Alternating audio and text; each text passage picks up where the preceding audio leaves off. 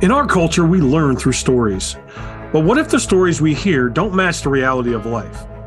What if the stories we hear every day that tell us how to write the narrative of our lives actually lead us to a false narrative? My name is Tim Kroll, and on this podcast, you will hear real stories. The good, the bad, and the ugly. Real people sharing the hard times, the bends in the roads along life's journey. If you're ready to join a community of other real people who are writing the narrative of their lives, then go to narrative.live and join the community. Now let's dive into today's show. All right, welcome back, guys, gals, those that are listening. Man, we have got another incredible story. Ian Murphy has been a friend of mine, and Ian has been through multiple hard knocks, to put it nicely. I know of a very few, but I'm really excited to hear part of his story because truly, I haven't actually heard Ian's history. I haven't heard part of the journey, the beginning part of it. I kind of picked up a little bit in the middle of some of getting to know Ian, but I just wanted to say, welcome, Ian. Man, tell us about your journey. Tell us about your hard knocks. Tell us about the bends, the good, the bad, the ugly. Man, we want to hear it. Thanks, Tim. I appreciate you reaching out. Always glad to share kind of the hard knocks that I have been through, we have been through. You know, with me in particular, the last couple of years have been kind of one big hard knock based around a narrative that was instilled in me a long, long time ago, mainly as a kid, but reinforced when I was in my early 20s.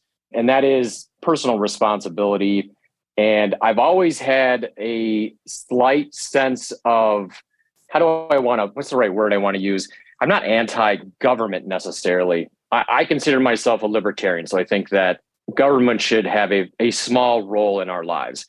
And recent events, you know, since COVID happened in 2020, I own a barbecue restaurant for those that are listening. The Iron Pig Smokehouse in Northern Michigan. We stayed open during the majority of the shutdowns here in Michigan. And we got attacked by the health department. Basically, every state agency that could possibly come after us did. And that is the beginning of a whole lot of things that I didn't even know that I was actually prepared or being prepared for early on in my life.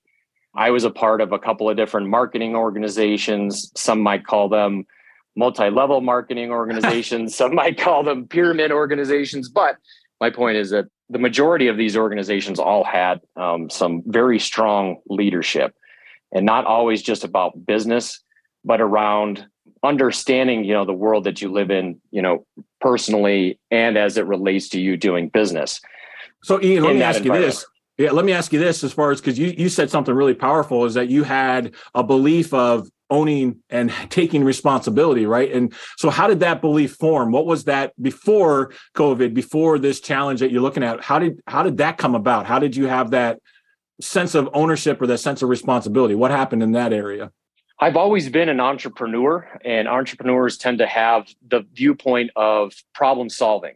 And I had always, since high school, had always had the urge to be a small business owner. And small business owners, they are responsible, right? They're responsible for all the decisions the organization makes. They're responsible for everything else that goes on. If you have employees, you don't have employees.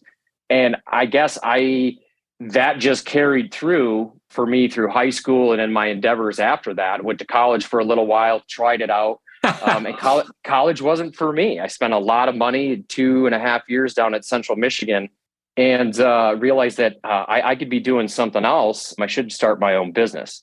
So that's where it started. I would say that's an interesting point. If you felt the need or the desire to go into small business, even as a high school, why did you go down the path of college? Why did you even attempt to be able to take care or go that direction? Was there somebody speaking into your life, or was that society? Why did you do that?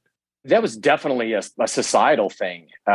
Peer pressure is a big part of it. You know, you see your friends going off, and the narrative for forever has been and continues to be that you cannot be successful unless you have a college degree. I would go so far as to say a lot of that is actually indoctrination, but that may be for another episode. But what was instilled by me and by my dad, because my dad was a lineman for the telephone company, but in his spare time, he sold sporting goods out of a little office in our house. He didn't need to, but he was actually filling a need. So that part of that journey was instilled in me a long time ago. And then when everything happened with the second go around of the shutdowns, I just felt like something wasn't right. This was not the idea I had in my head when I began this particular business in 2017. And we agreed to these set of rules, whether it's liquor license or whether it's a health license or whether it's an occupational safety situation. They changed the rules overnight, several times actually. And I just thought to myself, this isn't right. This is not the way that our levers in government are supposed to work. And we kind of put up with it through the first part of 2020, and then the second shutdown happened after some unconstitutional rulings came out. And I just thought to myself, this is not right. Something is askew here, and we've got to figure out what this is. And at the time, I didn't know what it was. I just knew, if nobody else is going to stand up, if I'm going to go bankrupt and get put out of business because of restaurants being shut down, I was at least going to go out on my terms. Right. Is the easiest way that I can describe that. So let's relate that, because it sounds like there's a similarity there with the decision of college. And that's what we're talking about. You're like, okay, what was the formation of those beliefs at the beginning part of it? Sounds like there's some similarities there. You quit college because maybe you felt like something wasn't right. I don't know. Just kind of let's dive into that just for a second, because I know as I talk to people, there are so many people that are like, yeah, if you don't go to college and you can't be successful, you can't be a business owner, you can't. And that's like that false narrative. And then it sounds like it's almost identical. Maybe not, but let's uncover that. It is. And it's tough because you don't want to just blanket say that, post-secondary education, is useless. That certainly is not the case. It definitely has its place. I have just seen it explode. I was in school. I graduated in 1997 from high school and was in college in the early 2000s. And I haven't seen much change. The idea is completely false. And actually, I think that employers are starting to look for folks that don't have post-secondary education and have real life experiences. In my experience, the mistakes that I made, because everybody makes mistakes, the mistakes and those lessons learned were way more valuable than any business class I could have taken or ethics class I could have taken in college. Again, that's not to say that they don't have their place, but for me, my real world lessons that I learned shaped my point of view much more than I believe any college course did or could have. So what was the shakeup that caused you to step out of the college arena, or to be able to say, look, this just isn't for me? Like, was there something that just kind of came and bopped you on the head and said, hey, you need to make this adjustment? My student loan bills. The money. No, I mean, honestly, what it comes down to for me is that I learned after my freshman year that I learned in a particular way. And for me, this is a big part of it. I couldn't sit in a classroom and stare at a screen or a lecture or something like that. I needed to be hands-on. That was a big part of realizing that when I was a kid, I wanted to be a lawyer. You watch the movies with Tom Cruise and this, that, and you read plenty of books and you think, boy, this is a lifestyle that this is something I would want to do. This is something I enjoy. And then you realize that being a lawyer is like 95% reading. It's not courtroom drama. And I related that to how I learned, and I just couldn't sit in these classes and I just wasn't learning very well versus going out and actually doing something. And I had a full-time job while I was in college, my second year, and was realizing that I was learning more in that environment, being in the work world, than I was in college, learning the history of art, which had no relation to what my degree in business was. So that was another big part of it. You're taking all these ancillary things just to get credits. But really what I wanted was teach me how to market, teach me how to run that business. And I just fundamentally decided, well, I'm going to go out and make all the wrong moves and learn that way. Yeah. Wow. So many of us, we get in that. I am honestly impressed the fact that you had that, I guess, to come to Jesus, self-realization, I don't know, whatever you want to call it. But the whole aspect, I mean, it was just like that at that point in time, you realized I frankly just don't learn this way. Like, I just don't fit with what that narrative is. And so you made the decision to actually change. So when you made that decision to change your thought process, your belief patterns, Did you have support? Sounds like your dad kind of supported you a little bit. Some of us have that, some of us don't. Did you have any other like people like, what the heck are you doing kind of conversations? Did you have like, you're crazy for quitting kind of conversations? Like what was going on internally in your brain at that point? That's a great question. My family has always supported, they were actually sort of the ones that the reason why I went to Central Michigan in the first place is because they happened to be at Gaylord High School and I could apply right there. And I was like, oh, what the heck? I'll see if I can get in to CMU. Well, they accepted me after I realized that it wasn't for me. And by the way, it wasn't just me that realized I wasn't learning well. I actually had a counselor help me realize that this just wasn't the particular way that I was good at learning. Once I made that decision, what's interesting in your question is when I talk about before the peer pressure and the societal pressure to go to college, you would think that there would be that pressure of, well, you're a loser or you failed. And I don't ever recall feeling that. I actually kind of recall feeling relieved. Wow. That I had given it my best at bat. So I would say my student loan bill probably would say otherwise. But at the end of the day, it just wasn't for me. And I think I was still living down in Mount Pleasant while my roommates were still going to school, one at Central, one at the community college right there as well. And I went out and started selling Kirby vacuums to pay my rent. And honestly, I learned a lot from those people. I mean, they've been selling vacuums for a long time. They have a pretty good product. But so I just went out and decided to learn how to do some of these things and failed lots and lots of times, probably more than I succeeded along the way. But those lessons were just way more valuable than sitting in any class.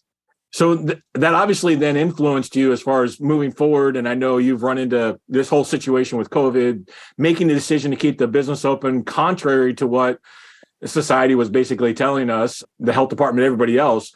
Was it that switch or that transition throughout your college time that actually gave you the fortitude or the belief level, or like, because you said that you just felt like something wasn't right. So like kind of walk me through that idea, like what's going on in your head, because I know a lot of us, we face that situation where we kind of feel like something's not right, but we're not quite sure how to make the decision to move forward. And so therefore we cave back into the false narrative or whatever that peer pressure is. For me, it really is as simple as if I'm going to go out, I'm going to go out on my terms. I mean, it may be oversimplifying it, looking back on it now, but at the time, I was very open and honest. It's tough to pinpoint.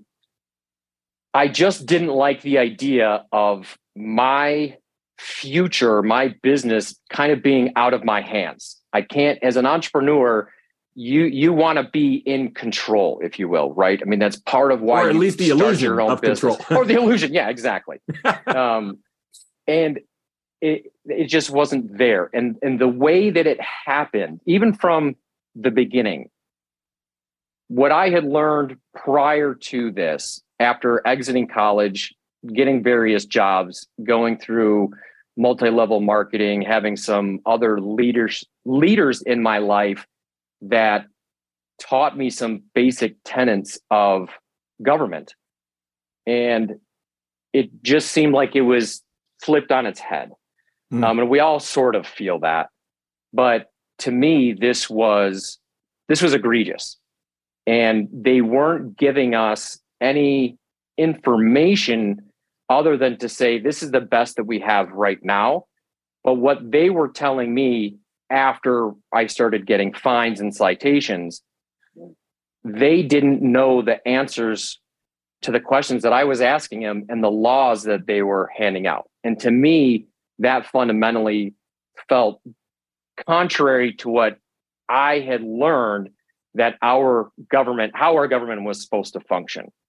And when I go back and that self-awareness sort of thing, I'd love to say that I had this all planned out, and this was, we knew exactly what we were getting into, but I had no idea what we were getting into. And it was sort of that faith I had that we knew something wasn't right. I knew something wasn't right in college. I had somebody help me identify those issues. step out of that arena and do something better. This was sort of the same situation where I had other leaders in this instance. Was there were some other restaurants in Southern Michigan that were staying open. So I had kind of seen what was going to happen to us if we continued to do what we were going to do.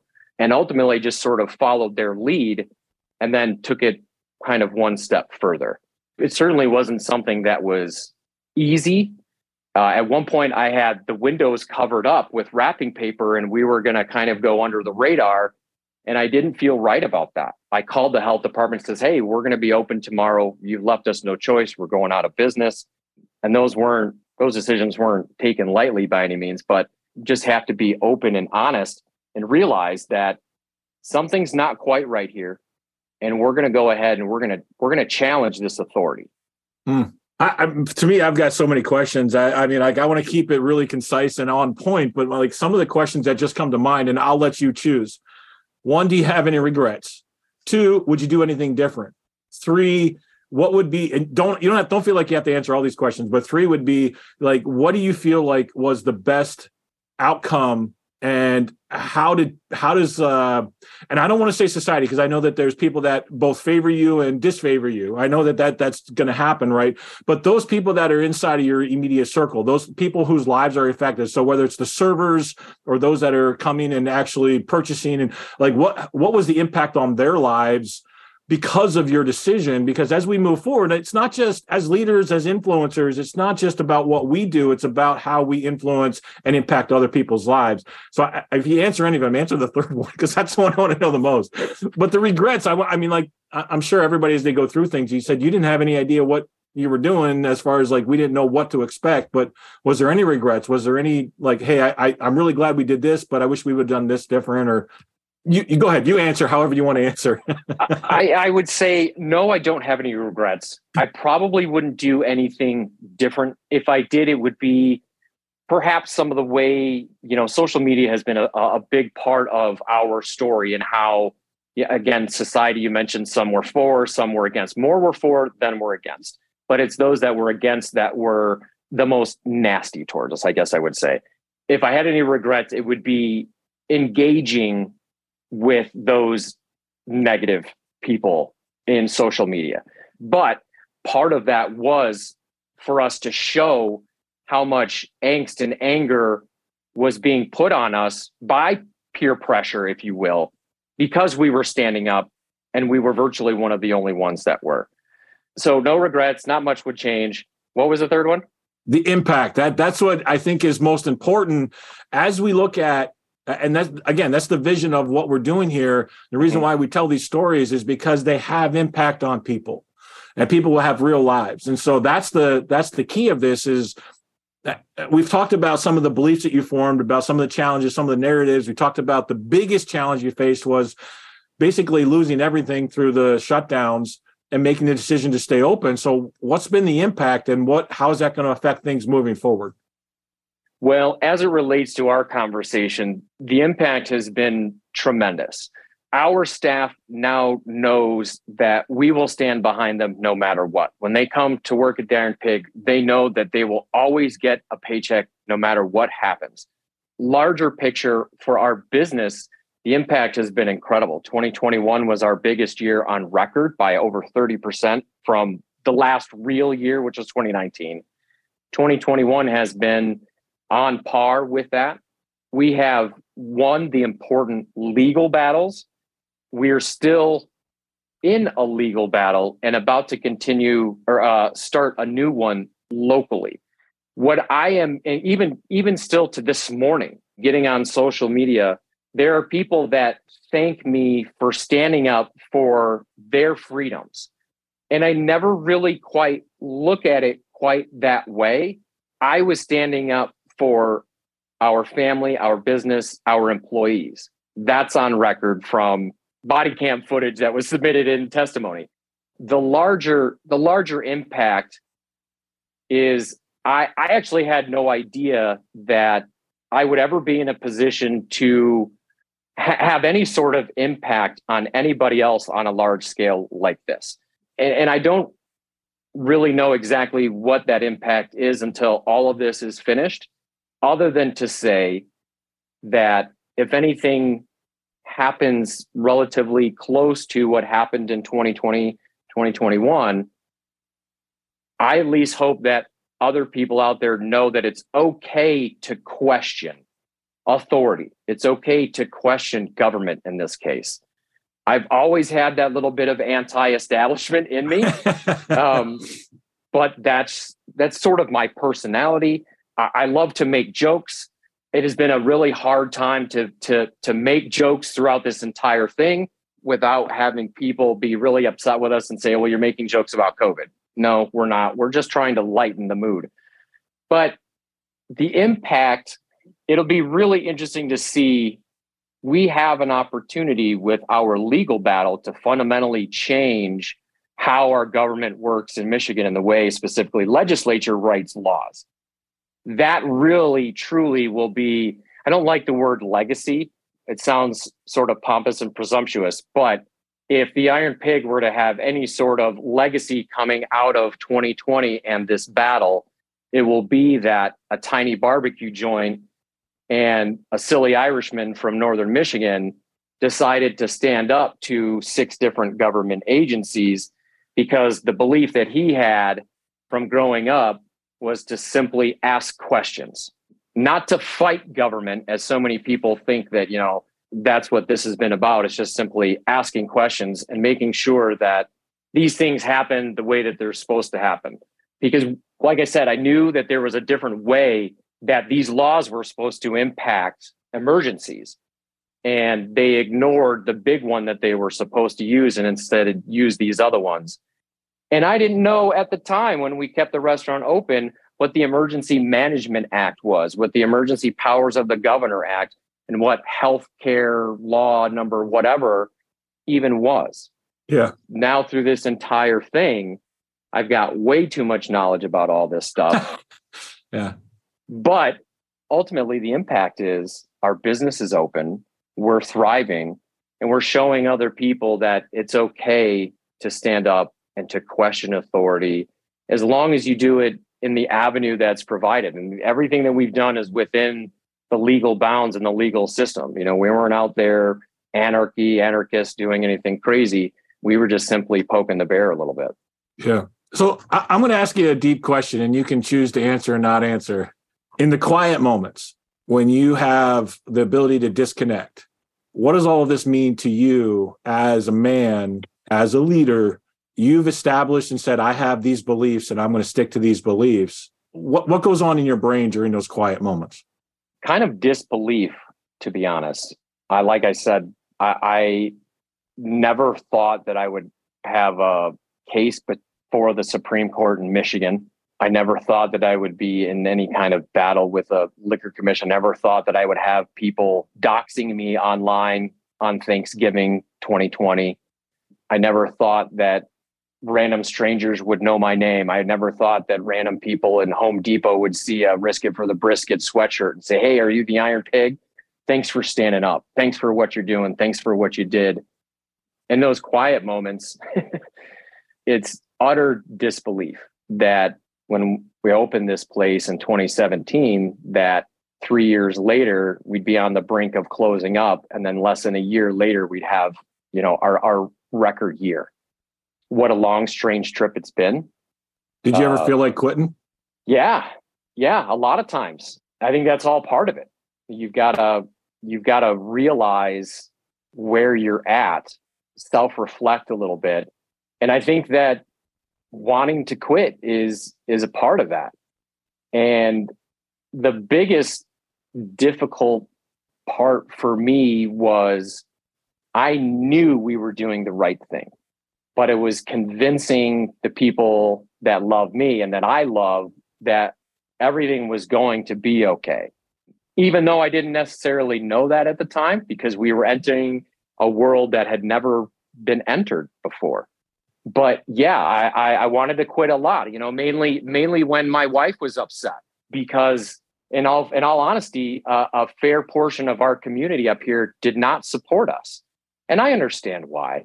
But to see her upset that was a part that kind of hurt me the most, was seeing the people I love hurt by the things that were said about me, all the untrue stuff that were said about me, the vile things that were said about me or our business, or us trying to put our community at risk. That was all part of the, I don't want to do this anymore. Why am I doing this? No, who cares? Who cares if our business goes under anymore? Who cares? People are saying such nasty things. There's, Detroit news articles. There's a thing in Newsweek about a t-shirt that we had, and just, people are nasty, and you can easily use those things as an excuse to say, I'm done. I'm tapping out. It ain't worth it anymore. But looking back on it now, that's what makes our victories to date even more bittersweet, is because we looked at that and said, we're here. We've failed our way to the top, because that's what we did. We lost 2 or 3 court cases, administrative court cases, before we actually won. So it was literally failing our way to the top. So just recognizing that whole thing and then persevering makes the battle even more awesome that we won. So let me ask you this final question here. How did you cope? Because it sounds like there was a lot of emotions that was going on at the same time. You're probably physically exhausted. Mentally, you're probably completely drained from reading those long laws and all the government. How did you cope, and how did you define the strength to be able to persevere through? That is a great question. And it was really, really hard when we first started and the news articles started coming out and the social media comments started ramping up. And my friends that would message me and say, what are you doing? Why are you putting, our community at risk? How can you do this right now? And I struggled to understand how people could be so angry and so mean. And that was the time that I wanted to quit, was when people were so angry and mean and vile. And a friend of mine said to me, I always thought it was this dynamic between love and hate. And he explains to me, he says, it's not at all. He says, love, yes, but the other side is fear, because it's fear. It's love and fear. And hate is a byproduct of that fear. So if you can understand why somebody is afraid and they're lashing out or being hateful, you can maybe understand their mindset or where they're at and why they're saying those things about you. And ultimately, it came to a couple of conclusions about their fear, this anger. It was a revelation for me, for one, because I could finally understand that these are people that are just afraid. They're afraid of the effects of COVID, rightfully so. They're afraid of transmission in the community, rightfully so. But what they're also really afraid of is that they're doing the wrong thing. We're out doing something different, and they're afraid that they don't have the same gumption to be able to do that same thing. Does that make sense? It's a perspective shift for sure. I love where you're going with that. And man, I that whole aspect of just shifting perspective. So yes, absolutely makes sense. Once I realized that all of this anger and these people calling me these names were really actually just, they weren't afraid of us. They weren't afraid of what I was doing. They were afraid of the environment that we live in. They were afraid of all of the information, whether you call it mis or dis information. We were just inundated with all kinds of stuff. And then add on top the societal pressure of, we're all in this together. We're all doing the right thing. Why aren't you doing the right thing? And when I had that conversation with my friend Drew Spanning, Drew, he's the one that told me that it's fear and love. It's not fear and hate, or love and hate. It's fear and love. And once you can figure out that motivation for their fear, all the other stuff that comes from that hate and that nastiness and calling people names really starts to make sense. And you kind of get at that core belief of why they're lashing out. Because that's really what it was, is people were just laughing. I mean, we had people that would review bomb us that had never been in the restaurant before. simply because they didn't understand why. They thought, we had an election, a certain presidential candidate didn't win. And that was also lending to the environment of some of this other stuff.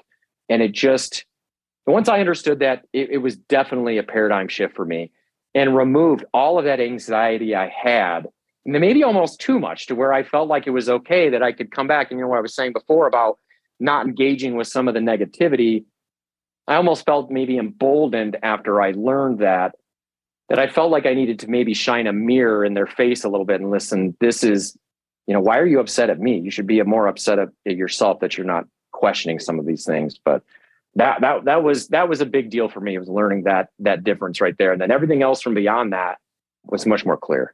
Wow, this has been incredible. How can people get a hold of you if they want to learn more about the Iron Pig or about Ian Murphy? Or I'm sure you can't talk about lawsuits because that's always the case. You can't talk about anything that's in court. So how can people get in touch with you? The best way, there's two main ways. One is the restaurant's website, which is ironpigsmoke.com. The other one is we have a podcast that we do relating mainly around a lot of these things, sidebar issues as well that kind of relate to that. It's called Murphy's Law. You can find all of our episodes, YouTube, anywhere that's streaming audio or video. Our website is murphyslawpodcast.com. Awesome. Well, again, thanks so much for sharing. I actually learned a little bit more about you too, so I'm kind of happy about that. That's pretty awesome. But again, thank you so much for being on. Any last words, any last things you feel like, I got to say this? No, like I said, I think what you've got going on here is fantastic. Trying to identify, where we're at in that process, and being able to reflect and then look forward, and to be able to help other people, business leaders, entrepreneurs in the same situation. I'm always happy to lend my perspective to anything that you are doing. I consider you a leader. I look towards you for certain things as well. And I am very appreciative that you invited me. Awesome. So until the next story, keep living your journey. We appreciate you guys and look forward to having you on our podcast. If you want to join up, there's an application. We'd love to be able to hear your story as well. So until next time, we'll see you guys. Thanks for listening to today's show. But before you go, let me ask you a question. How would you like to be the author of your story? Take the next step now at www.narrative.live and enter your details to connect with a community of others just like you that are tired of living under the false narrative. Finding your true story and writing your narrative, it will give you clarity, freedom of your day, and it just might change your life forever.